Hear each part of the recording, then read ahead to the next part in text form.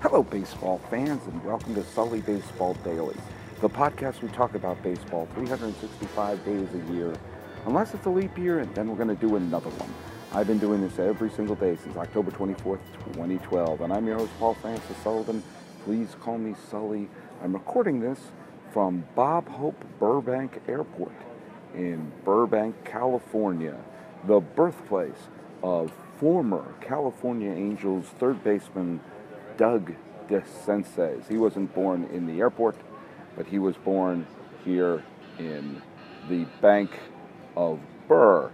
Hey, this is, according to the PA that pops up here every now and again, the gateway to Hollywood and the place where you see the stars. When you walk here, there's a gift shop here where there's all these things about Hollywood this, Hollywood that, pictures of stars here, pictures of stars that. I have to say, I fly in and out of Burbank more often than I care to admit.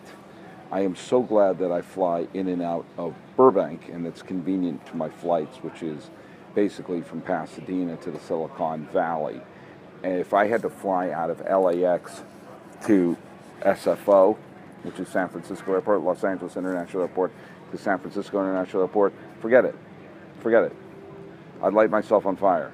Because, first of all, LAX is this horrible, just maze of anger and anguish.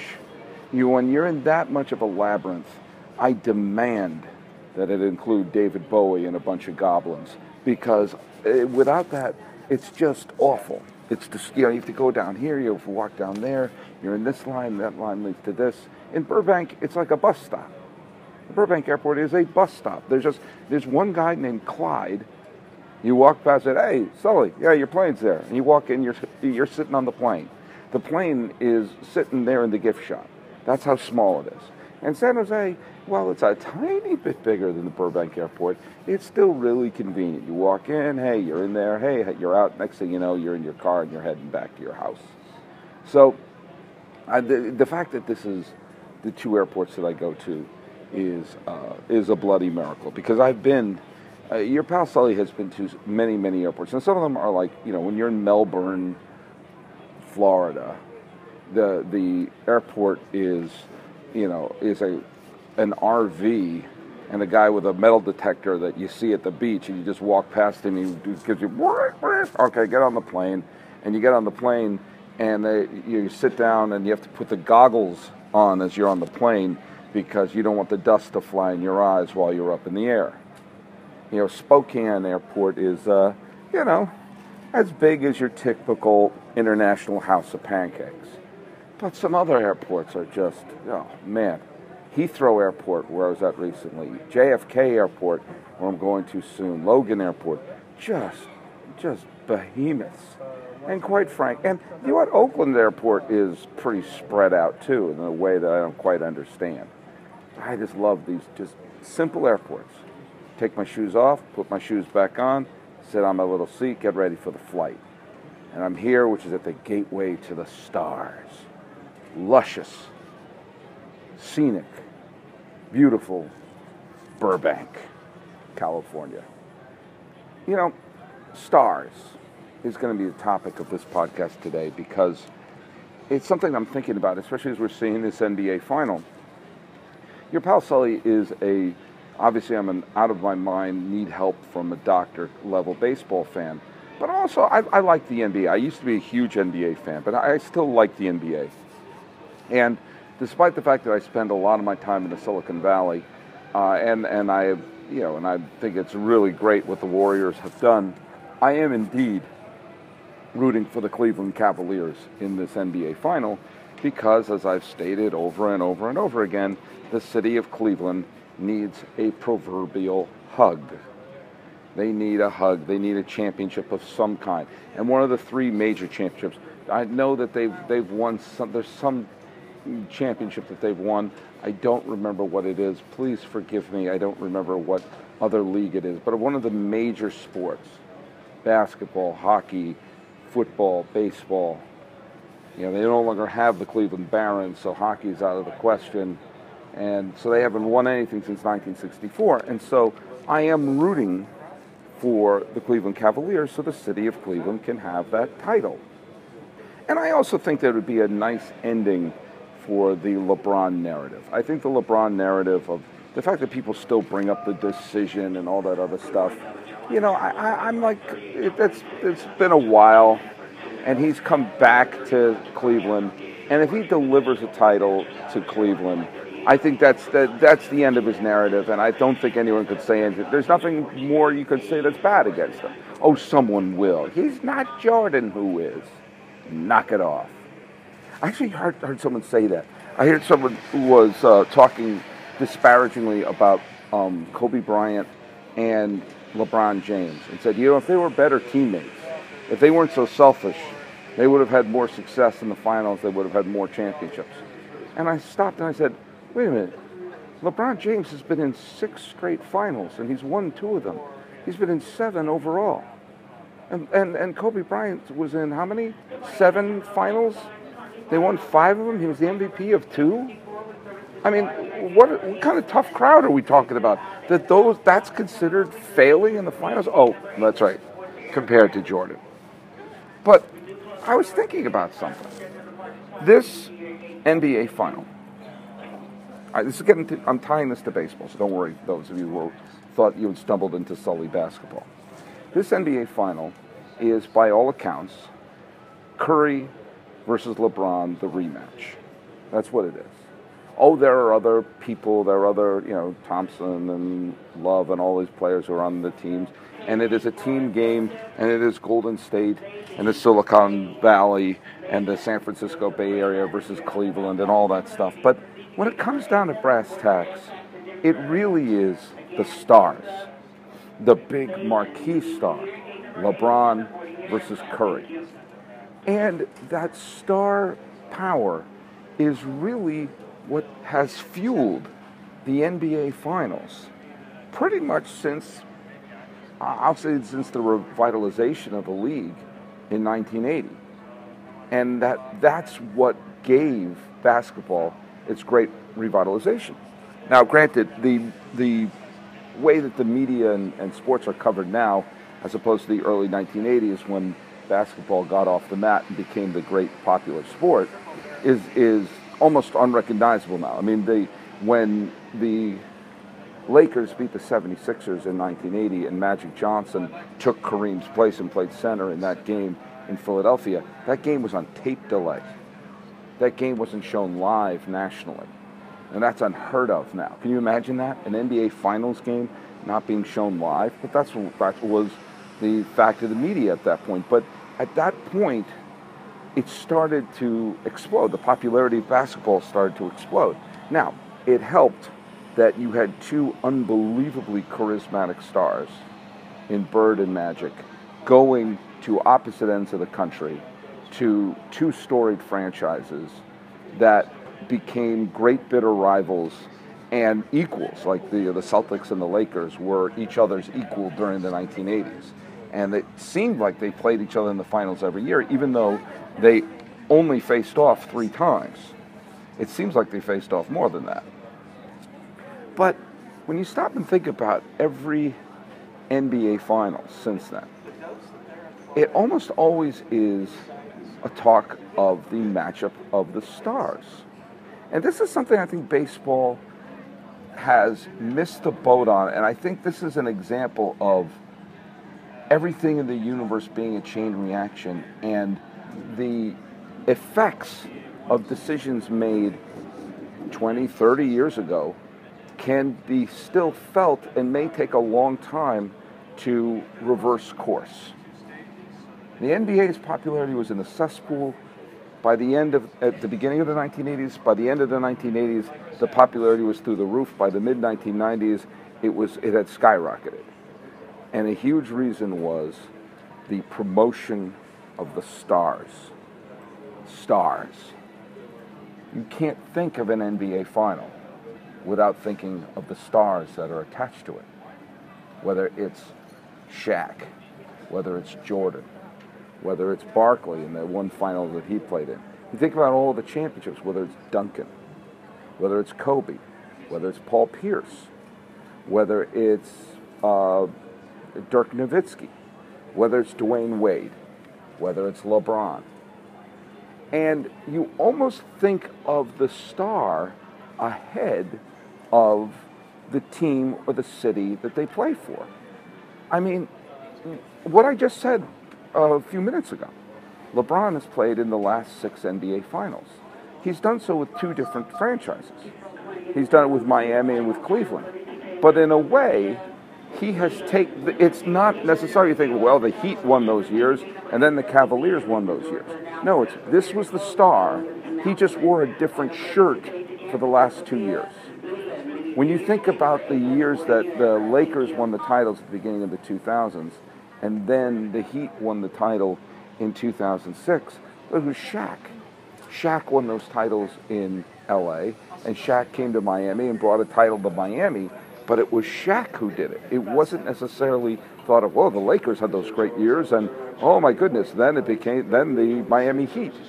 With the exception of Wade, I don't really connect the Shaq team with a LeBron team, but it's the same franchise.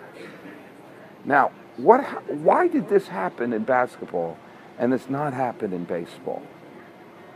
I mean, it is possible to have a player become a dynamic superstar on a team in baseball.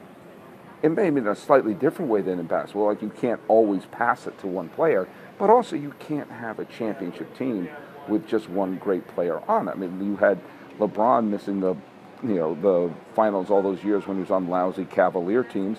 You had Jordan not being able to make it till he had a great supporting cast around him. You had Kobe when he was some years he was playing well, couldn't make it to the finals because he didn't have the team around him. So it's not always just about one superstar carrying it to them, even though that's the narrative.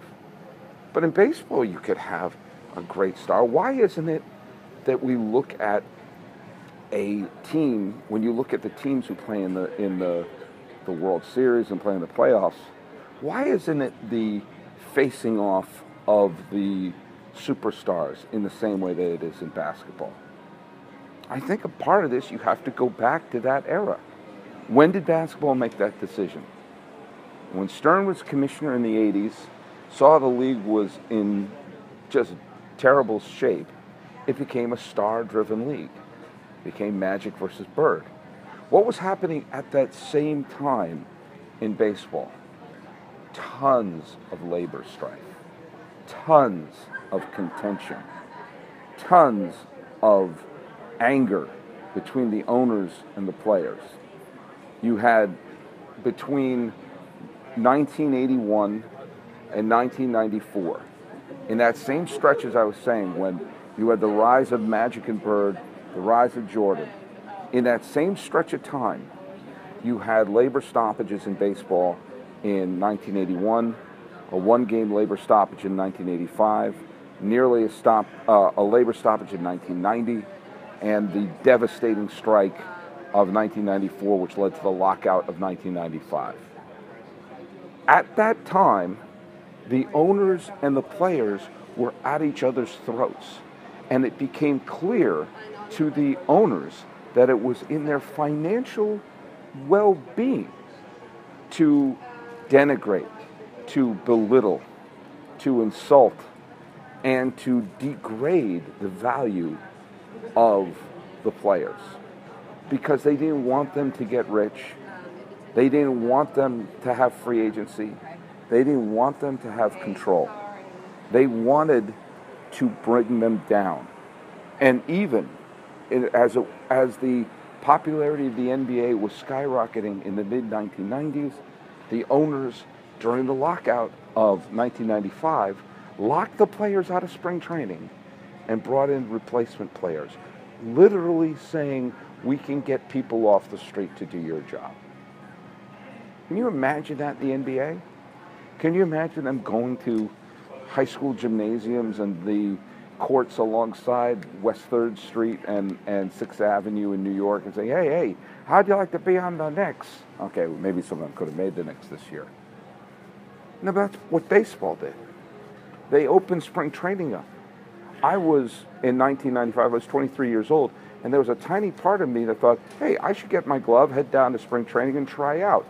The fact that someone like me would think something like that outside the boundaries of an insane asylum shows what level the player-owner relationship fell in the 1980s and into the 1990s. And we're seeing the effect of that. We're seeing the effect of one league saying, we're going to promote our stars. We're going to build this franchises and the league on the backs of the stars, as opposed to we're going to crush the players. We're going to bring them down. That isn't to say there wasn't lots of acrimony between the owners and the players in the NBA. I mean, we saw it turn into a lockout in 1999. That isn't to say that owners were drooling to pay players millions and millions of dollars or give them tons of control, or some of the players got too much control, as we saw an entire generation of superstars in the mid to late 1990s not blossom into the great players that people were hoping they'd be. But that being said, how would baseball be different if there wasn't so much acrimony? How would baseball be different if there wasn't collusion? If there weren't owners working to break the players, but instead work with them? You know, one of the things that's interesting is that you have a matchup between Golden State and Cleveland that has a tremendous amount of interest. You had a conference championship series with a Game 7 with an absolutely sky-high ratings, huge numbers, huge revenues. And who was it between? It was between Golden State, okay, the San Francisco Bay Area, and Oklahoma City. And if the NBA Finals were Cleveland versus Oklahoma City, there would be a huge amount of interest in it. Huge. Now, they do that in football. You can see a team, a small market team, whether it be Indianapolis or Green Bay, become a national team because that's football. And football runs by different rules. But in the NBA, you can have small, tiny market teams carry a tremendous amount of star power, interest, ratings.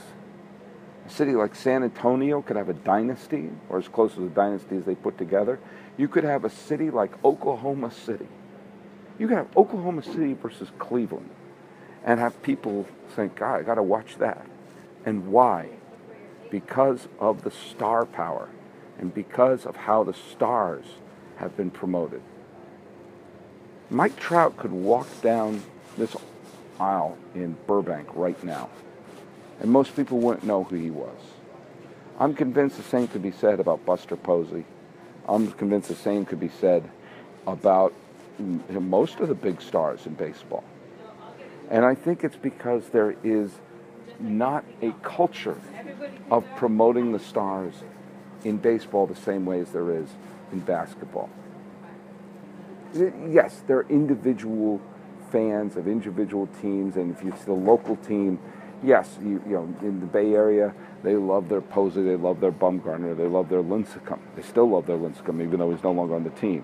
Here in LA, you see lots of Clayton Kershaw shirts, and you know, you see Puig and Gonzalez shirts too, and you go into Orange County, you see a lot of Mike Trout shirts. It's still very regional, but you still see that. But there is no national star that has people's attention, at least not since the retirement of Derek Jeter.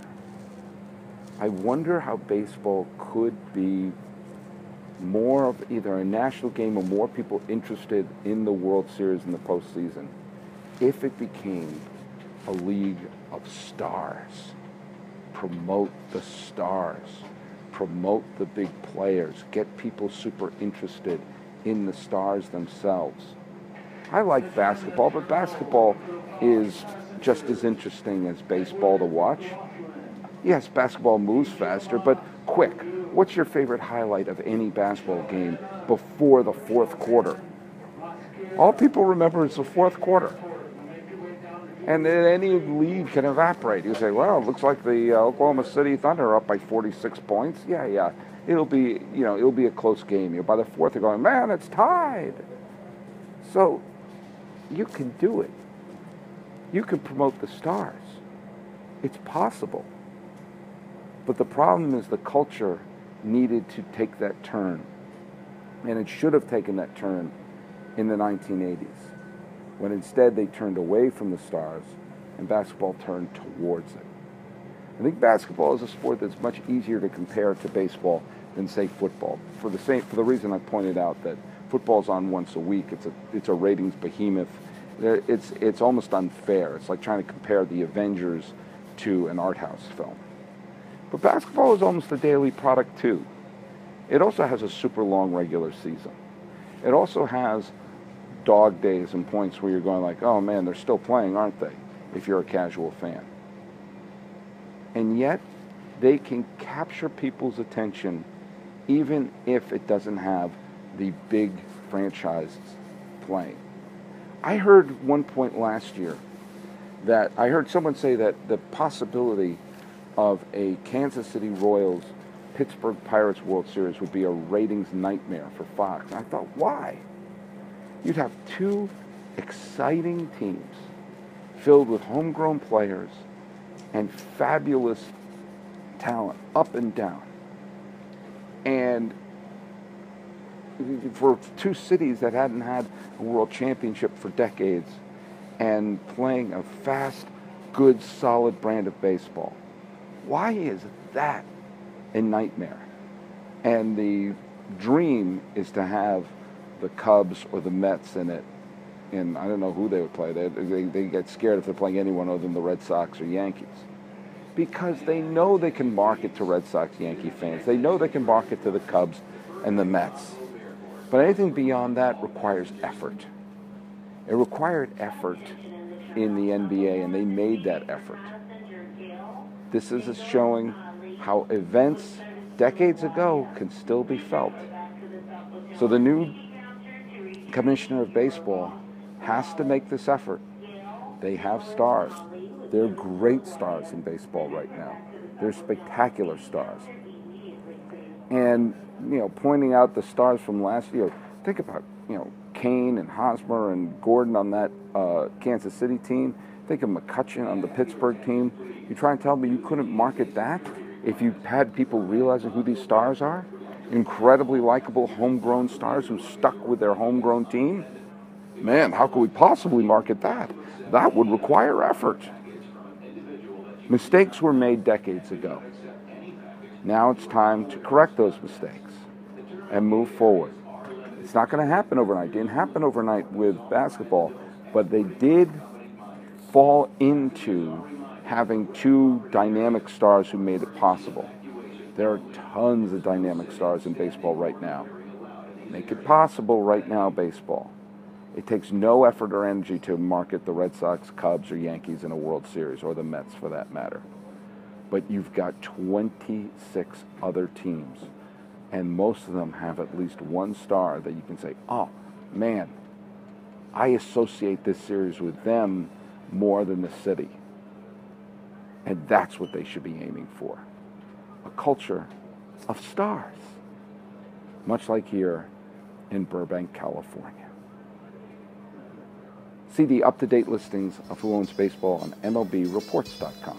Go to sullybaseball.wordpress.com, like me on Facebook, subscribe on iTunes, SoundCloud, YouTube, Twitter, Stitcher, Instagram. I'm everywhere. You can be old school, send me an email at info@sullybaseball.com. The music is by Ted Thacker and Patrick Kaliski. This has been the Sully Baseball Daily Podcast from Bob Hope, Burbank International Airport. I think that's all their names. I'm your host, Paul Francis Sullivan. Hey, I like to think of myself as a star, and you can call me Sully.